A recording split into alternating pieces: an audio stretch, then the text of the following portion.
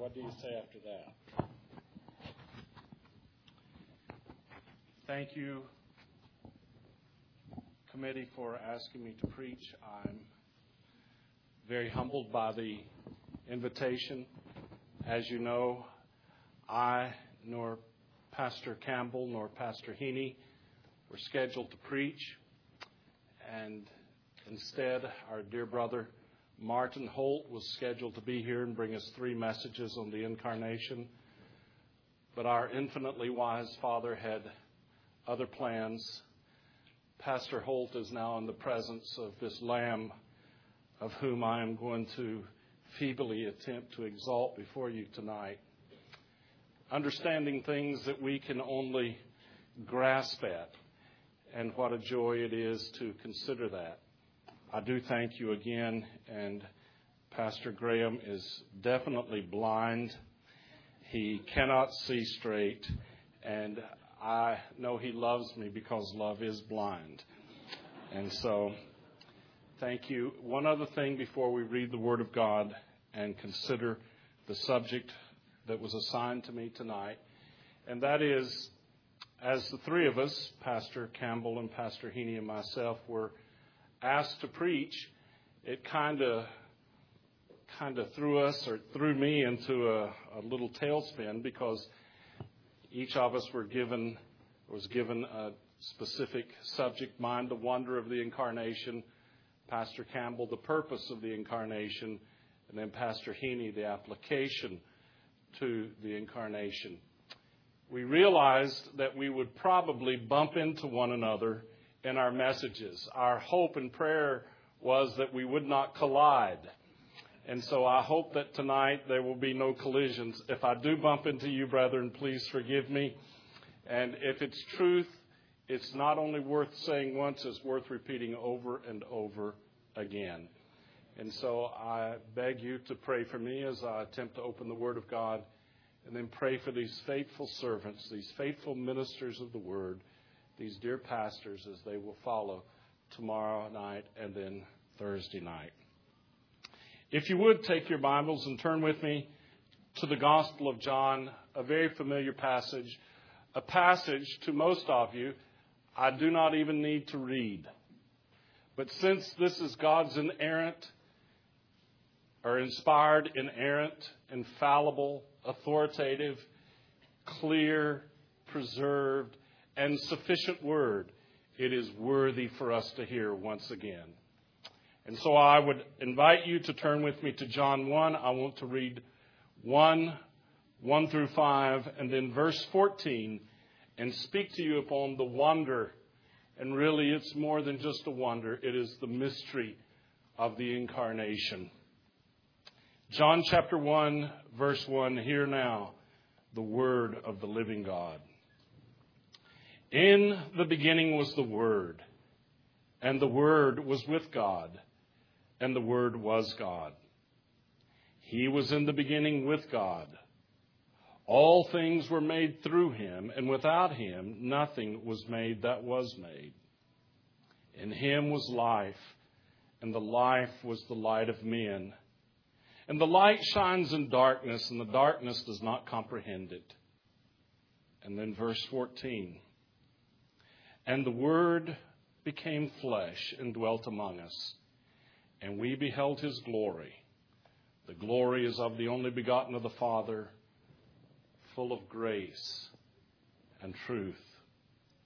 And we are reminded that all flesh is as grass, and the glory of man is the flower of grass.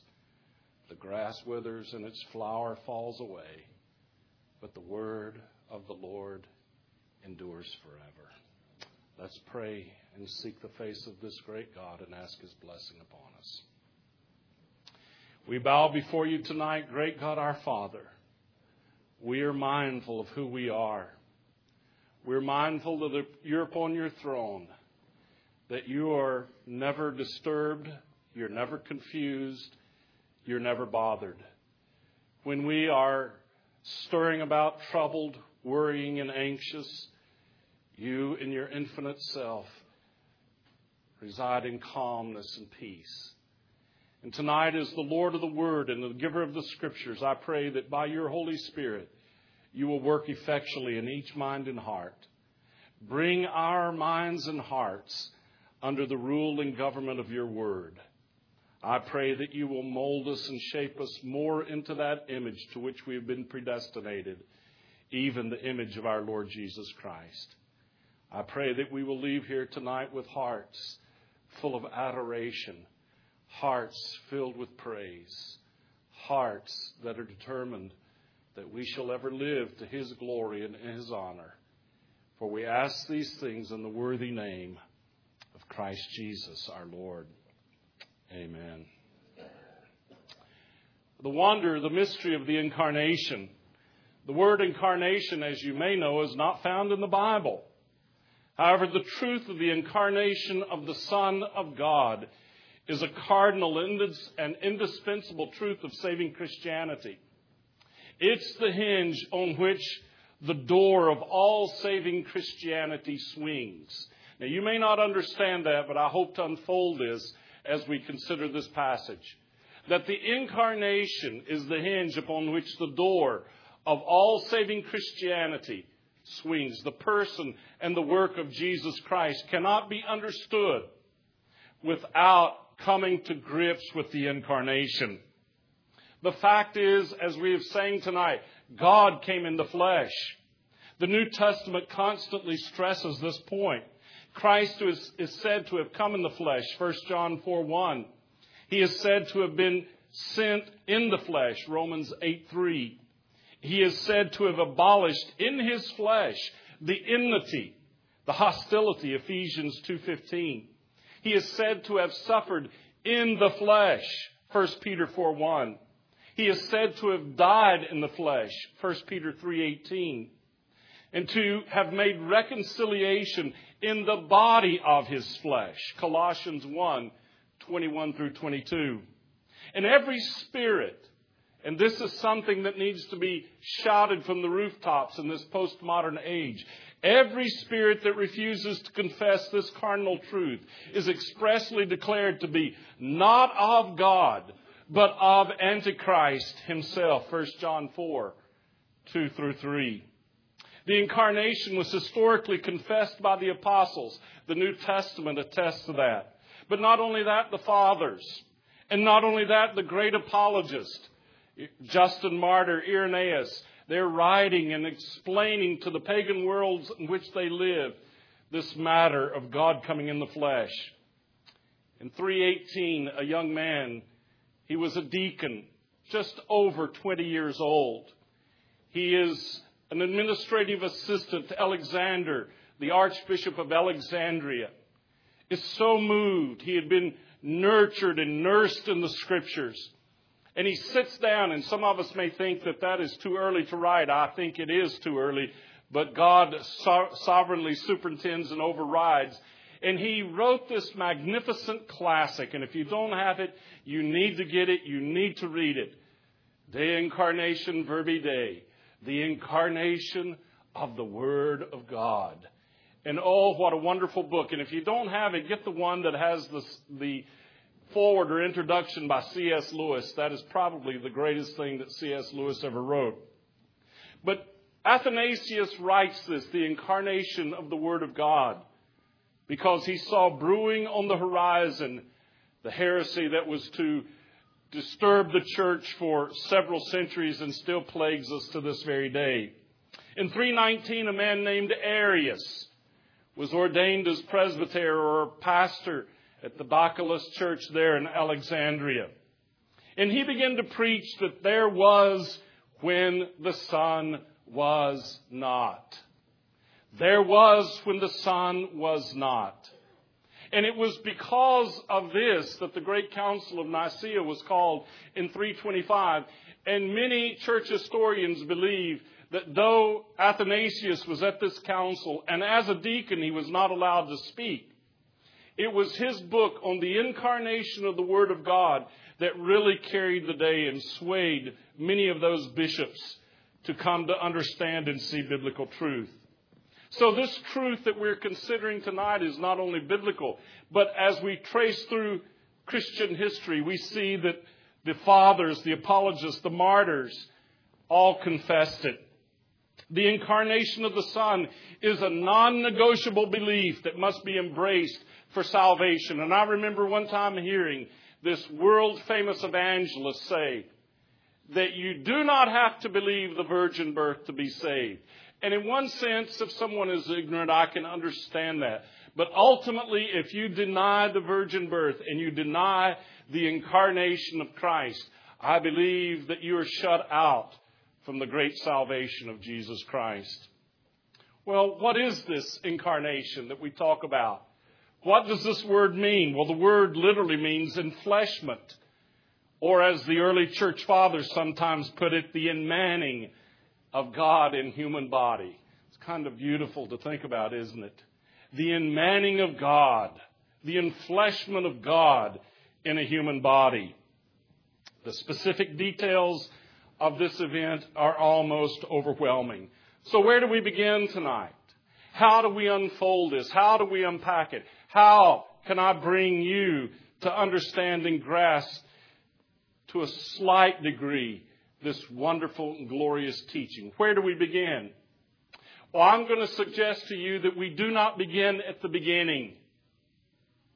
We began before there was ever a beginning, which is what John does for us here in this marvelous passage this evening. There are three things I want to leave with you, and the first one is this. In order to understand the incarnation, we must understand the eternal existence of the Word and the Son. Notice how John puts it. In the beginning. Now, the beginning that he's speaking of here is not the beginning as we think of it. It is the beginning before there was a beginning as we know it. And he tells us several things. He tells us, first of all, that the Word in the beginning was the Word. He has always existed, contrary to Arius, contrary to the modern Jehovah's Witnesses. There was never a time in which he was not. He has always been. In the beginning was the Word. Before there was ever a beginning as we know it, he was. But then we see furthermore, John says, in the beginning was the Word, and the Word was with God. He always was with, and he always was in the presence of God, literally face to face. I remember hearing one of my Greek professors talking about prostantheon, face to face with God. And I've always considered it this way, and maybe if you will indulge me, I think there's something a little more here. Some of you know I have a wonderful son, but who was a prodigal for 6 years, went into the far country. And many a night my wife and I laid in bed, cried ourselves to sleep, holding each other's hand, praying for our son. 2.5 years ago, the Lord brought him back, wonderfully converted him. I baptized him. He's in the church, and what a blessing he is. But on Fridays, I try to finish all my sermon preparation. Saturdays, I try to take off. Saturday nights, I go into my study, read over my notes, print out my sermons, and then sit there and pray. And as I was praying, a knock comes on the door, which I've always told him, you do not have to knock to come into my study. But still to this very day, he knocks and comes into my study. And so I didn't even look up. I'm just sitting there reading my notes. And he puts his arm around me from behind. And he puts his face up beside of mine. And he says, I love you, Dad. I'm praying for you. And he walked away, and I thought, that's a little like face to face, isn't it? Right up against mine. And this is the intimacy that I believe John is giving to us in this passage. It wasn't that they were just sitting across from one another, looking at one another, but there was an intimacy there, face to face, Father with the Son, the Word with God. John tells us that he was always with and always in the presence of God, face to face with him. But then John tells us something else here concerning his eternal existence. Not only has he always been, and not only has he always been with and in the presence of God, but he himself is God. And God, the Word was God, or God was the Word.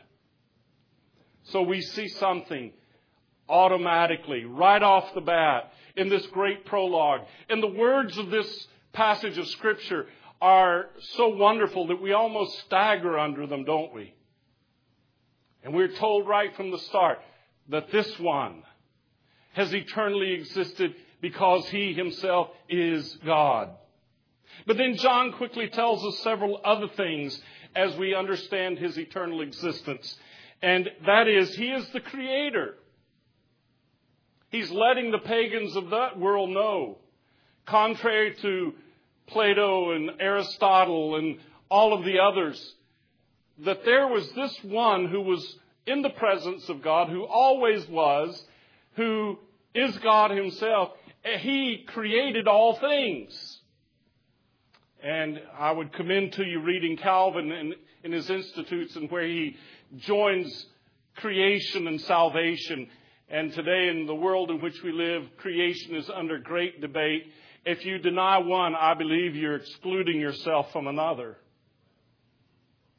He, notice what he says, all things were made through him or by him, and without him, nothing, absolutely nothing, not just the dirt and the soil and the sun and the moon, but the molecules and even the little quarks were all made by him. He is the Creator.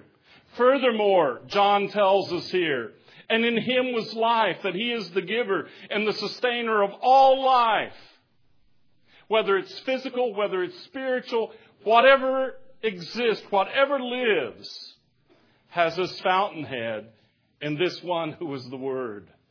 This one who was always in the presence of God, who was God. John further tells us here in his eternal existence, he is the only source of light. Notice, in him was life, and the life was the light of men. We cannot comprehend, we cannot understand without this light. And any light that we have comes from him. And then the last thing that John tells us with regard to his eternal existence is that he was actively at work in this world of darkness. And the darkness did not perceive him. The darkness does not perceive him.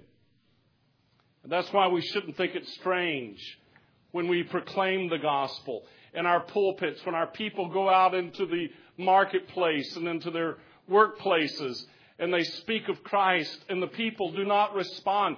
It shouldn't baffle us. The light shined in darkness, and the darkness comprehended it not. It still shines in darkness, and the darkness comprehends it not. But nevertheless, what John is telling us is that this Word was actively at work in the world of darkness. He is the Lord even of darkness. Not only the Lord of light, but he's the Lord of darkness. And he has control even over darkness. And so in order to understand the incarnation, the wonder and mystery of it, we must first consider the eternal existence of the Son. But then the second thing I want us to see, and want to quickly leave these verses 1 through 5, and jump to verse 14 in John's prologue. And here we're told something that to me is just overwhelming. Again, most of you don't even have to turn and read it. You know it. And John tells us this Word became flesh and dwelt among us. And we beheld his glory, the glory as of the only begotten of the Father, full of grace and truth. I want to spend the rest of this message unpacking this verse, if I may. We see, first of all, not only the eternal existence of the Son, But secondly, I want us to see the historical entrance of the Son into this world. Notice John's language. And the Word became flesh. In this historical entrance, we see that it was a humbling entrance. And the Word become flesh. Professor Donald MacLeod, in his superb book, A Faith to Live By, says this: that is a deliberate contrast to the earlier statement, the Word was God. We are never told that the Word became God. There's a change of tense, too, as well as a change of verb. The imperfect verb is used in verse 1, tells us the eternal being of the Son of God. He always was, and He always was God. But became, in verse 14, is not imperfect. It is the aorist puncticular tense. The Word was not always flesh. He became flesh at one particular decisive moment in time. And here is where the mystery and the wonder begins. That this God who always was now comes down and He humbles Himself and He becomes flesh. A couple of things about this humbling entrance into this world. That in becoming flesh, God inhabited a body that was human and physical in every way. Contrary to the Docetists of the day, who said that Christ did not have a real body. It only appeared or seemed that He had a body.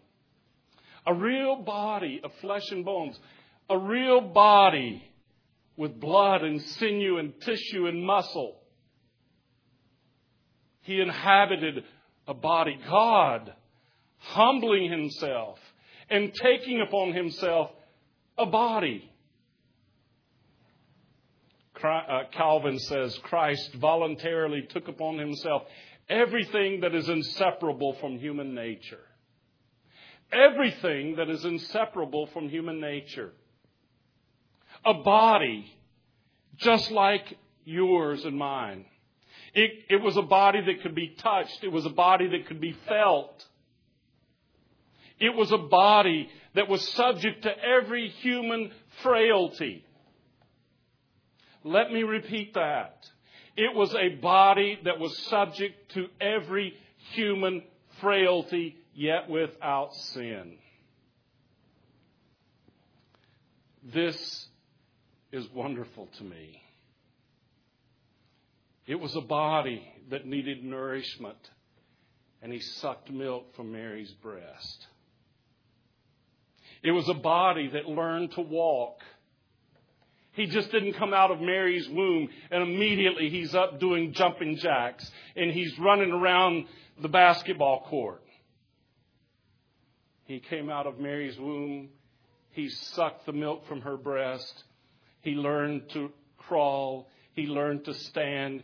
And believe it or not, God in the flesh learned to walk just like you and I. And what do we do? Or at least what our parents told us we did. We'd take a step and we'd plump down on our behinds. I say this with respect. I am not trying to be sacrilegious here. He learned to walk just like you and I. He learned his Aleph, Bet, Gimel, Dalet, just like every other little Jewish boy. All of his life, he learned obedience. Isn't that what the writer of Hebrews tells us in Hebrews 5:8? Though he were a son, though he were the son, yet learned he obedience. I can tell you, and I'll touch on this a little later, this is something that I want to explore throughout eternity, don't you? Yet learned he obedience. It was a body that was subject to every human frailty, such as you and I have, yet without sin. Calvin observes that the sinlessness of Christ refers to a real humanity, not a different humanity than you and I possess, a very real humanity just like ours, yet without sin. And then Calvin goes on to say, because to assert the sinlessness of deity would be quite unnecessary. The sinlessness refers to his humanity, a very real human body. If you've never read the book or do not have the book Calvin or Darwin's God by Cornelius Hunter, it's worthy for you to get. In it, he tells us about John Millet's painting, Christ in the House of His Parents. This painting was first exhibited at the Royal Academy in London in 1850. In the painting, the boy Jesus, Hunter says, had injured his hand in his father's carpentry shop. Mother Mary attends to the boy while Joseph continues with his work. Outside the door, sheep patiently await their future Savior.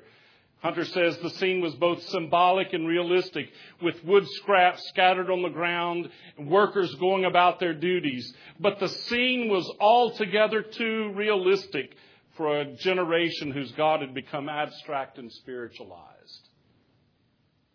This view of God was lost to the Victorians. Could God really have bruised his hand in a messy carpenter's shop? The London Times complained that the painting was revolting. Its attempts to associate the Holy Family with the meticulous is disgusting, it said. Blackwood's magazine says we can hardly imagine anything more ugly, graceless, or unpleasant. And even Charles Dickens weighed in upon this very controversial subject, calling the painting mean, odious, revolting, and repulsive. But nevertheless, what Millet was portraying in that painting is a real humanity of Christ. You see, after the Council of Nicaea, which many think settled the matter of the Trinity, it really did not. For the next 40 or so years, there was real controversy in the church. And it wasn't until Theodosius I became the sole emperor that he finally settled the matter of Arianism. He drove the Arians out, would not allow them even in the capitals, would not even allow them to have their churches. And 2 years later, he convened the council, the Second Great Ecumenical Council of Constantinople in 381. They settled the matter of the Trinity. They settled the matter of the deity of Christ. But what came swirling out of that, emerging from this, was a struggle over the humanity of Christ, over this great mystery of the hypostatic union. Men rise up. Apollinarius had spoken, Eutyches, and so forth. Nestorius. And so this debate goes now from the Trinity and the deity to face the real humanity of Christ. Did this Christ, have one nature or two? One council led to another, the Council of Ephesus, 431, the Council of Chalcedon, 451. And to me, one of the greatest creeds of the Christian church is the Council of Chalcedon. Beautiful, wonderful stuff, as they have taken the Word of God and expounded it to us so beautifully and wonderfully. But the point is that God, in this historical entrance into the world, it was a humbling entrance. He had a body, a human physical body, and he inhabited a body that was human in its nature in every way. What do I mean by that?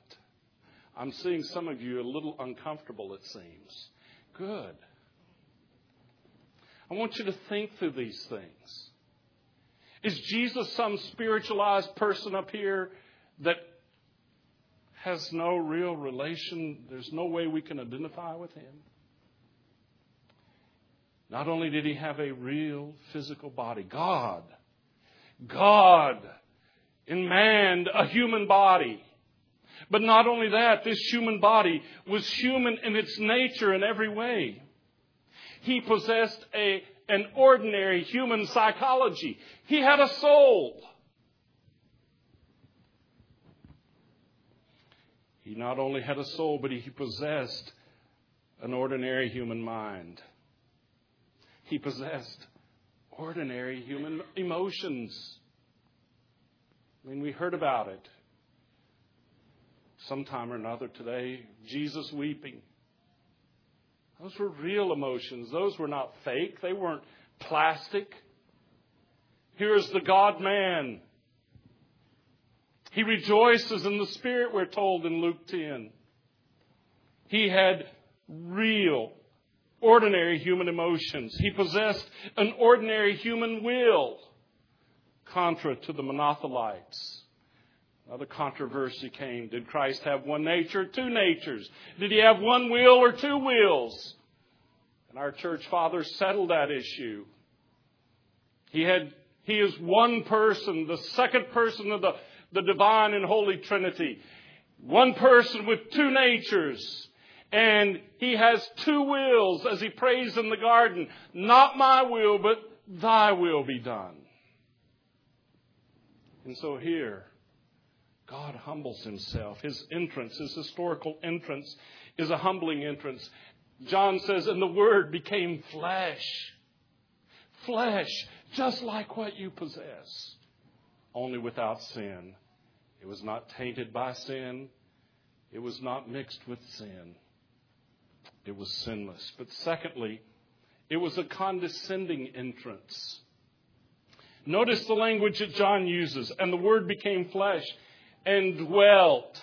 Just want to dwell on the word dwelt. It's a condescending entrance. Not only does he humble himself, not only is it a humbling entrance, but it's a condescending entrance. He dwelt among us. He left glory and the high praises of heaven, and he condescended to live amidst the curses and profanities of men. All he had ever known were the high praises of the holy angels. But now he comes down and he not only humbles himself, but he condescends to dwell among us. Not over us, not around us, not apart from us, but among us, in the midst of us. A king born in a stable instead of a palace. Lying in a feeding trough instead of a bed. Wrapped in coarse cloth instead of silk. A king, a lord, David's son, living in an obscure, insignificant region of the country. A byword, a backwater area, Nazareth. Can anything good come out of Nazareth? And yet he condescends to dwell there. Grow up there instead of David's royal capital, Jerusalem. A governor, apprenticing in a carpenter shop, getting calluses on his hands instead of studying at the finest private schools and entering the most prestigious universities. It was a condescending entrance into this world, but also it was an identifying entrance. John says he came and dwelt among. Not just to be among us, but to be one with us. And not just to be one with us, but to be one who would identify himself with us. He's not, that's why I could say, the writer of Hebrews could say he's not ashamed to call them what? Brethren. Not ashamed to call them brethren. He came to identify with us. And then in this historical entrance, secondly, we see not only is it an identifying entrance, it's a sympathizing entrance. And the Word was made flesh and dwelt among us. I love this personal pronoun, don't you? Not among them, but us. You see, I love, as you read these creeds of the early church, they use this expression several times. for us men and our salvation. For us men and our salvation. He came to sympathize with us, to experience our human limitations and weaknesses. Now, don't get me wrong. I do not believe that He laid aside His deity. I do not believe that He ceased to be what He had always been. But He became something He had never been before. He became a man with us. And He was able to experience our human limitations and weaknesses, to feel our human misery and woe, to enter into our human sufferings and sorrows, to see and smell the human stench of our sins, to sense our human despair and hopelessness, and to taste for us our greatest human fear. I can remember, I think it was about a month ago, I get this email. And the word says, pray for Pastor Dale Smith, had a heart attack. I mean, here's the picture of health, the epitome of health. I thought, man, I'd be dead long before Dale Smith. What's the first thing that hit my mind? Fear. Man, my mind goes to him. My mind goes to his dear wife and his 8 children. He has his quiver full. Fear. Death. Job called it the prince of terrors. It haunts every one of us. Does it not? And yet He came in His humanity to taste for us our greatest human fear. No wonder we can say, "O grave, where is your victory?" Because He, in His flesh, tasted death. Actually experienced death. It wasn't that He just slumbered or appeared to have died. He actually and really died in His humanity. It was a sympathizing death, or a sympathizing entrance. He can sympathize with us, which we'll touch on just a little later. The hymn writer puts it so well in that great hymn, Lo Ere Rose or Blooming, in our Trinity hymnal. O Savior, child of Mary, who felt our human woe. O Savior, King of glory, who dost our weakness know. How can we sing that? Because this eternal Word, this eternal God came down, humbled Himself, condescended to come and dwell among us, to be one of us, to be one among us, and hallelujah, to be one for us.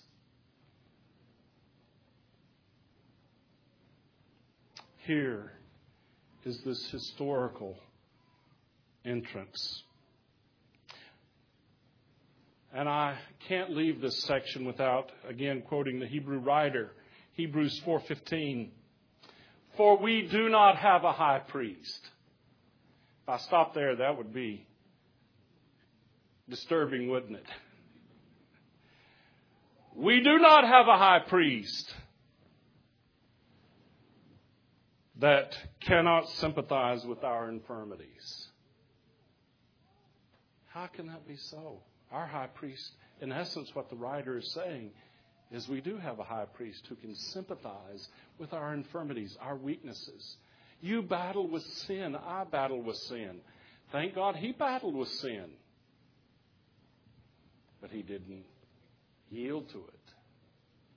I do believe in the impeccability of Christ, by the way, lest any of you are biting your nails and are a little nervous back there. But He faced sin. He faced the adversary, the archenemy of our souls.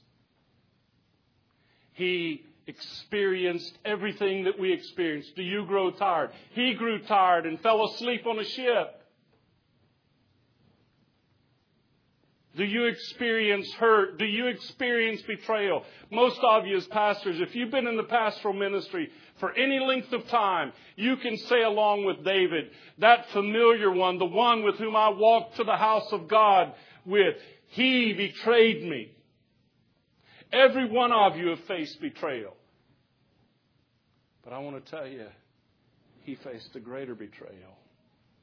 Not only did Judas betray him, but the language of Romans 8 is that even on the cross, the Father betrayed him. The Father turned his back on him. He who spared not his own Son, but delivered him up for us all, he betrayed him. Abandoned him to the cross. We hear these heart-wrenching words. My God, why have you forsaken me? All for us, all for our sake. We do not have a high priest that cannot be touched with the feelings of our infirmities, but was in all points tempted as we are, yet without sin. What a great high priest. And this can only be understood in the incarnation. Thirdly, not only do we see a divine existence, a historical entrance, but lastly, we see a divine exhibition of the Son in the incarnation. Notice what John says in the rest of verse 14. And the Word became flesh and dwelt among us. And if he had said nothing more than that, I would say, that's enough. But he doesn't stop there. And he continues and he says some things just glorious. Notice what he says. And we beheld his glory. The glory is of the only begotten of the Father, full of grace and truth. Here's where it all comes together in the wonder of the incarnation. A divine exhibition. Well, an exhibition of what? First of all, it was an exhibition of glory. We beheld his glory. We have seen his glory. Glory is of the only begotten Son of the Father. I love Chrysostom's favorite expression of Christ. He called him the only begotten of the Father. He would use that expression over and over and over in all of his preaching. The only begotten of the Father. You reject him and the Father will reject you. It was a divine exhibition of glory. The holy angels, the cherubim and the seraphim, had beheld his glory before coming to earth. But here's what I believe we need to understand. They only beheld his reflected glory. If I'm to take Isaiah 6 and Revelation 4 to be true, that these holy created beings that are around the throne of God, that delight in doing his will, he but speaks and eternity fills with his voice. He but just simply nods and these holy created beings fly swiftly to do his will. But as they're around his throne with two wings they cover their feet, with two wings they hover, and two wings they do what? They cover their eyes. Now they beheld his glory in eternity past, but it was reflected glory. What do I mean by that? Let me illustrate. I remember one time as a little boy growing up in the backwoods part of North Carolina and getting lost, believe it or not. My daddy come looking for me. And I can remember seeing that old 49 Ford pull up. I mean, it's dark. It is so dark. And I'm out there in the woods. And I don't know where I'm going. And I see these lights. And I run toward those lights. And when I see them, they're so bright. What do? I go, well, this is the way. I couldn't look directly into those headlights. I could only see the reflected light because they were so bright. This is how the angels beheld his glory in eternity past. But now John comes and he says something. He tells us that we beheld his glory. John tells us we saw something the holy angels, the seraphim, the cherubim could not behold directly. We beheld His glory. Really, John? We beheld His glory? How? How could John say we beheld His glory? Well, I would submit to you several ways in which we have beheld His glory and His ways. Here is God enfleshed, dwelling among us. And His ways were so different. His ways were so unique. His ways were so otherworldly in one sense of the word. He was one with us, one among us, one of us, but yet so different from us. Mary and Joseph. Joseph never, my daddy didn't use the rod, he used a hickory switch. Joseph never had to take a rod to Jesus. Mary never had to say, if you don't clean up your room, Jesus, I'm going to whip you. In the rabbinical schools, none of the rabbis ever said, hey, Jesus, pay attention. His ways were so different, so pure. And they watched Him live and they watched Him move. And in His ways they beheld His glory. His words. I love that illustration in John 7. The Pharisees send a troop of soldiers to arrest Jesus. Jesus stands up and He's preaching. And they're there and they're left with their mouths gaping open. And the assembly disbands. Jesus walks away. The soldiers forgot why they had even come there. And they go back and they said, where is He? And what did they say? Never man spake like this man. Oh, to have heard His words. To have heard His sermons. To have heard the Sermon on the Mount. To have heard Him with His apostles in the upper room. John says we beheld His glory. But of course, His glory is never more clearly seen than in His work. Of course, He is manifested in brilliant whiteness on the Mount of Transfiguration. But there on the cross, His glory is displayed. There, as two thieves are dying between, He is dying between two thieves. One is ranting and raving and cussing. The other one is ranting and raving and cussing. And they're listening to this one in the middle. Father, forgive them, for they know not what they do. And he begins to see something different. And he says, Lord, remember me when you come into your kingdom. And Jesus says, Amen, amen. To you I say, today shall you be with me in paradise. And the centurion's there looking up. And as he gives up the Spirit of God and dies, they said, surely, surely this was the Son of God. But it doesn't end there. In His resurrection, His glory is seen, His ascension. I've got to hurry on if I'm going to finish tonight. He ascends into heaven. His incarnation was a divine exhibition of glory. Secondly, it was a divine exhibition of grace. Notice what John says here. And we beheld His glory. The glory is of the only begotten of the Father, full of grace. Oh, I love that, don't you? Grace is a charming sound, harmonious to the ear. Heaven with its echo shall resound, and all the earth shall hear. Grace first inscribed my name in God's eternal book. 'Twas grace that gave me to the Lamb, who all my sorrows took. Grace taught my heart to pray and made mine eyes o'erflow. 'Tis grace that's kept me to this day and will not let me go. He was full of grace. God, by the way, has always operated on the principle of grace.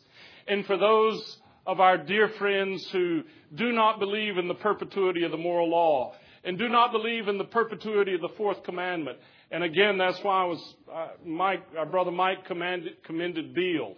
He's got a section in there on the perpetuity of the Sabbath, showing it's a creation ordinance. But we need to understand that even law was gracious. And that God gave His law graciously to reveal something of Himself, to reveal what He requires of us, the way wherein we should walk. So law is even gracious. And though grace was exhibited in such persons as Noah, Noah found grace in the eyes of the Lord. It's not the other way around. The Lord found grace in the eyes of Noah. Noah found grace in the eyes of the Lord. Abraham found grace. The patriarchs, Moses, David, and God's servants, the prophets. All of them were recipients of divine grace. But it was never so displayed as it was displayed in Christ. His words were full of grace. His ways were patterns of grace. His works were pictures of grace. And His salvation is a marvel of grace.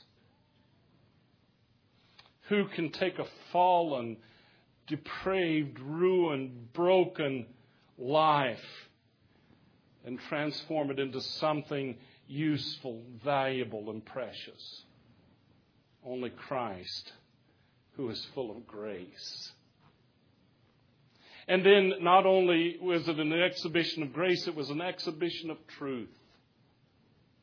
Notice what John says.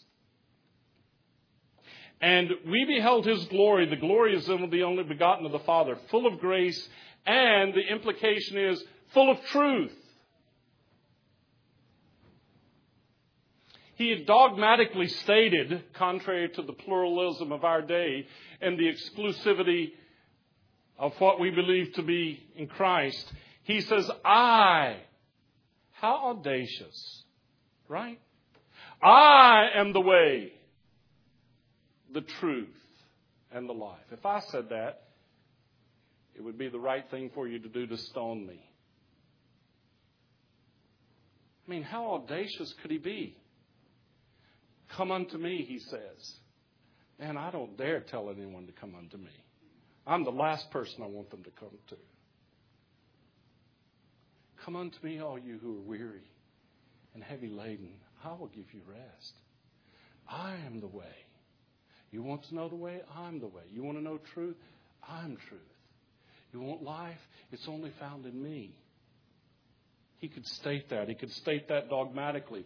He could state that without equivocation.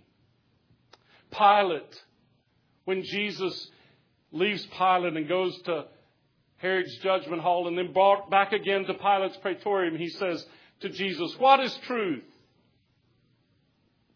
And I like the way the Savior answered him. You know how He answered him? He didn't answer him. There's a pause there. I believe you look at that and you can see. Why did Jesus not answer Pilate? Because truth personified was standing right before this Roman governor. And later on he would say, he reveals to Pilate, for this very purpose I have come into this world to bear witness of the truth. All other ways are false.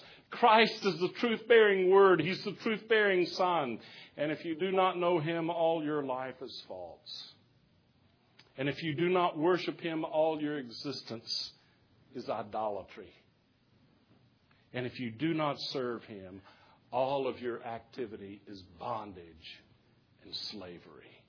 Because freedom is only found in Him who is truth. And thus, the exposition of this passage, that we see His eternal existence, His historical entrance, and then His divine exhibition. Very quickly in the time that we have, and I won't keep us too long because I know we've got 2 more full days. What can we learn from these things? And I'll leave you with these few. First of all, Bethlehem is not an obscure place to be remembered once a year, but should be remembered often, and I might even say daily, with much contemplative thought.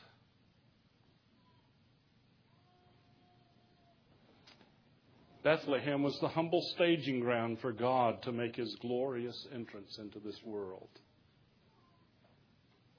Interesting. that He comes into this world in the little town of Bethlehem.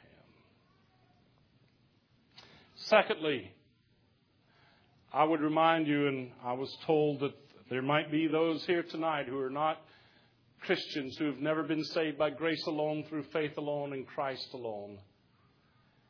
And I want to say to you that tonight, that if you have any hope at all, it is initially bound up in the incarnation. You can have no hope apart from the incarnation. Every birth leaves us with a sense of great miracle, at least it does to me. I love it when the young couples in our church, I'm old enough now, I'm able to see this a number of times. Young couples in our church court, get married. Next thing you know, the wife is with child. Next thing you know, the baby is born. One of the hospitals there in Shreveport. Every time a baby is born, they play over the loudspeaker system throughout the entire hospital, Brahms' Lullaby. And I always go to the room. They won't let me in the delivery room, of course. But I always go to the room where they bring the baby out, they wash it, and they put the stuff in its eyes and take blood and all this stuff, and they let me watch it through these. And I look there and I say, this is indeed a miracle, isn't it? But this birth given by Mary, the Virgin, is not just a miracle. It is that. But it's much more than that. Brethren, it's a mystery. And every sinner's hope is initially bound up in this incarnation. The only way that you can be reconciled to a thrice holy God is that God came into this world and enmanned Himself with a body just like yours, to identify Himself with someone like you, that He might save you and bring you back to God. Thirdly, and as Calvin says, Christ came down in His incarnation that He might lift us up to the Father. Thirdly, there's a man in glory tonight. Not just a God in glory, there's a man in glory. There is only one God, Paul tells us, right? And one mediator between God and man. Who? The man, Christ Jesus. There's one there. And He is for you if you're in Him tonight. He has come into this world for you, to dwell among people just like you, to face anything and everything that you could possibly face.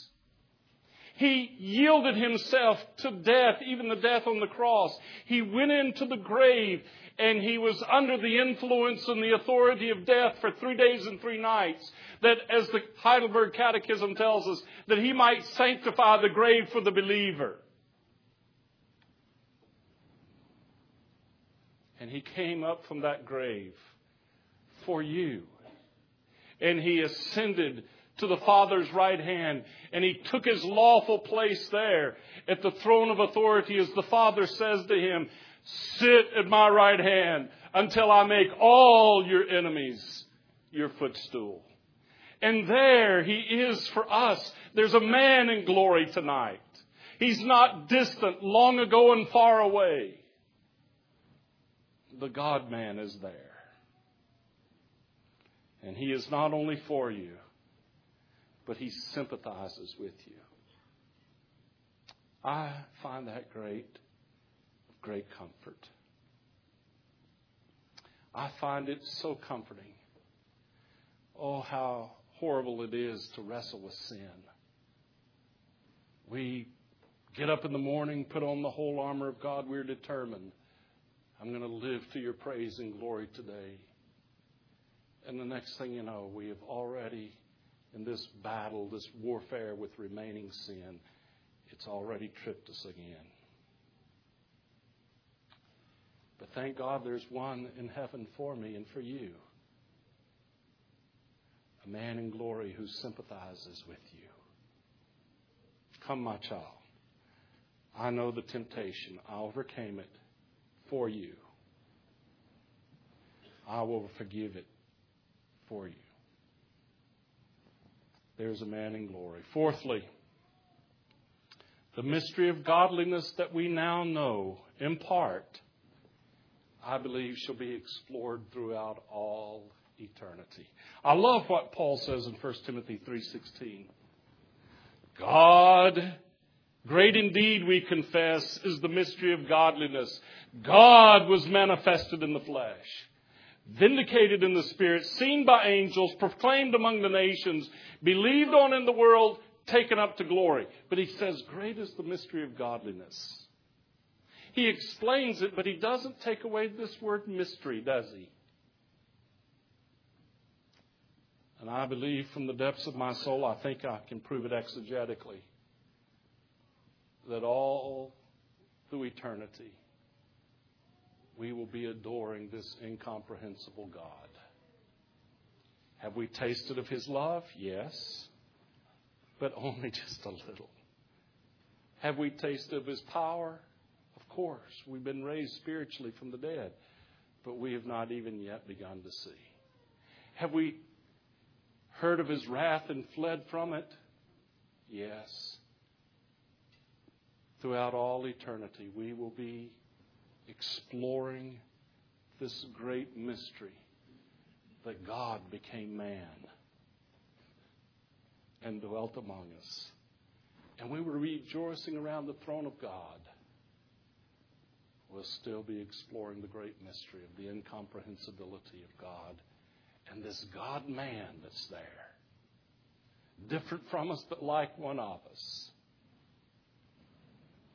Fifthly, I would leave a word here for us as an association.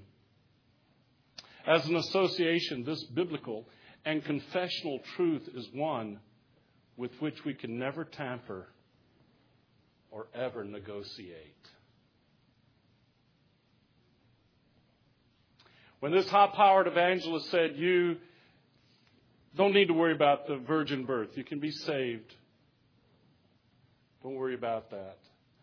My friends, I think that's dangerous. The Scriptures state it without any equivocation, and so does our confession. And we must never tamper with it. We must never negotiate it. No matter how much we want to see people brought savingly to Christ. One Mormon woman, she said, I don't believe in the virgin birth. I said, well, that's your problem, not mine. You got to take that up with God, not me. I'm just telling you what it says. And we must maintain our confessional fidelity. And then I close with this.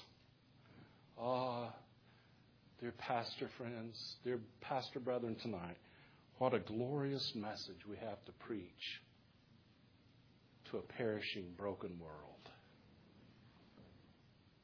There's one who came and unmanned himself, took upon flesh, lived among us. Yes, he knows and he can sympathize, but greater than that, he can save. Hallelujah. What a Savior. May we boldly and compassionately preach this great message to a world that is still in darkness, still in deadness, and so desperately needs the truth of the incarnation. Let's pray. Our Father, tonight, as we have considered your word, I realize that there was so much left unsaid, so much more that could be said. And I pray that you will grant us the mercy of a mind and heart that will dig, work through these things. May we be, as Professor McLeod says, obsessed with Christology, that we might know something more of His glory. I pray, O Spirit of the living God, it is your office work tonight to convict the world of sin, of righteousness, of judgment. And for those who are outside of Christ, do such. Draw them to immediate repentance and faith. And, O Lord Jesus, we bow before you tonight, that you would come and dwell among us, to be one of us, to be for us, that you might save us. We adore you tonight, and thank you for the great offices that you held in your ministry upon the earth and still exercise even this very moment, the great offices of prophet, priest, and king. Thank you, O Lord Jesus, that you did not despise the virgin's womb and came for us men and our salvation. Great triune God, Father, Son, and Holy Spirit, we adore you tonight. Seal these truths to our hearts and bring forth fruit that remains as we ask in the worthy name of Christ Jesus our Lord. Amen.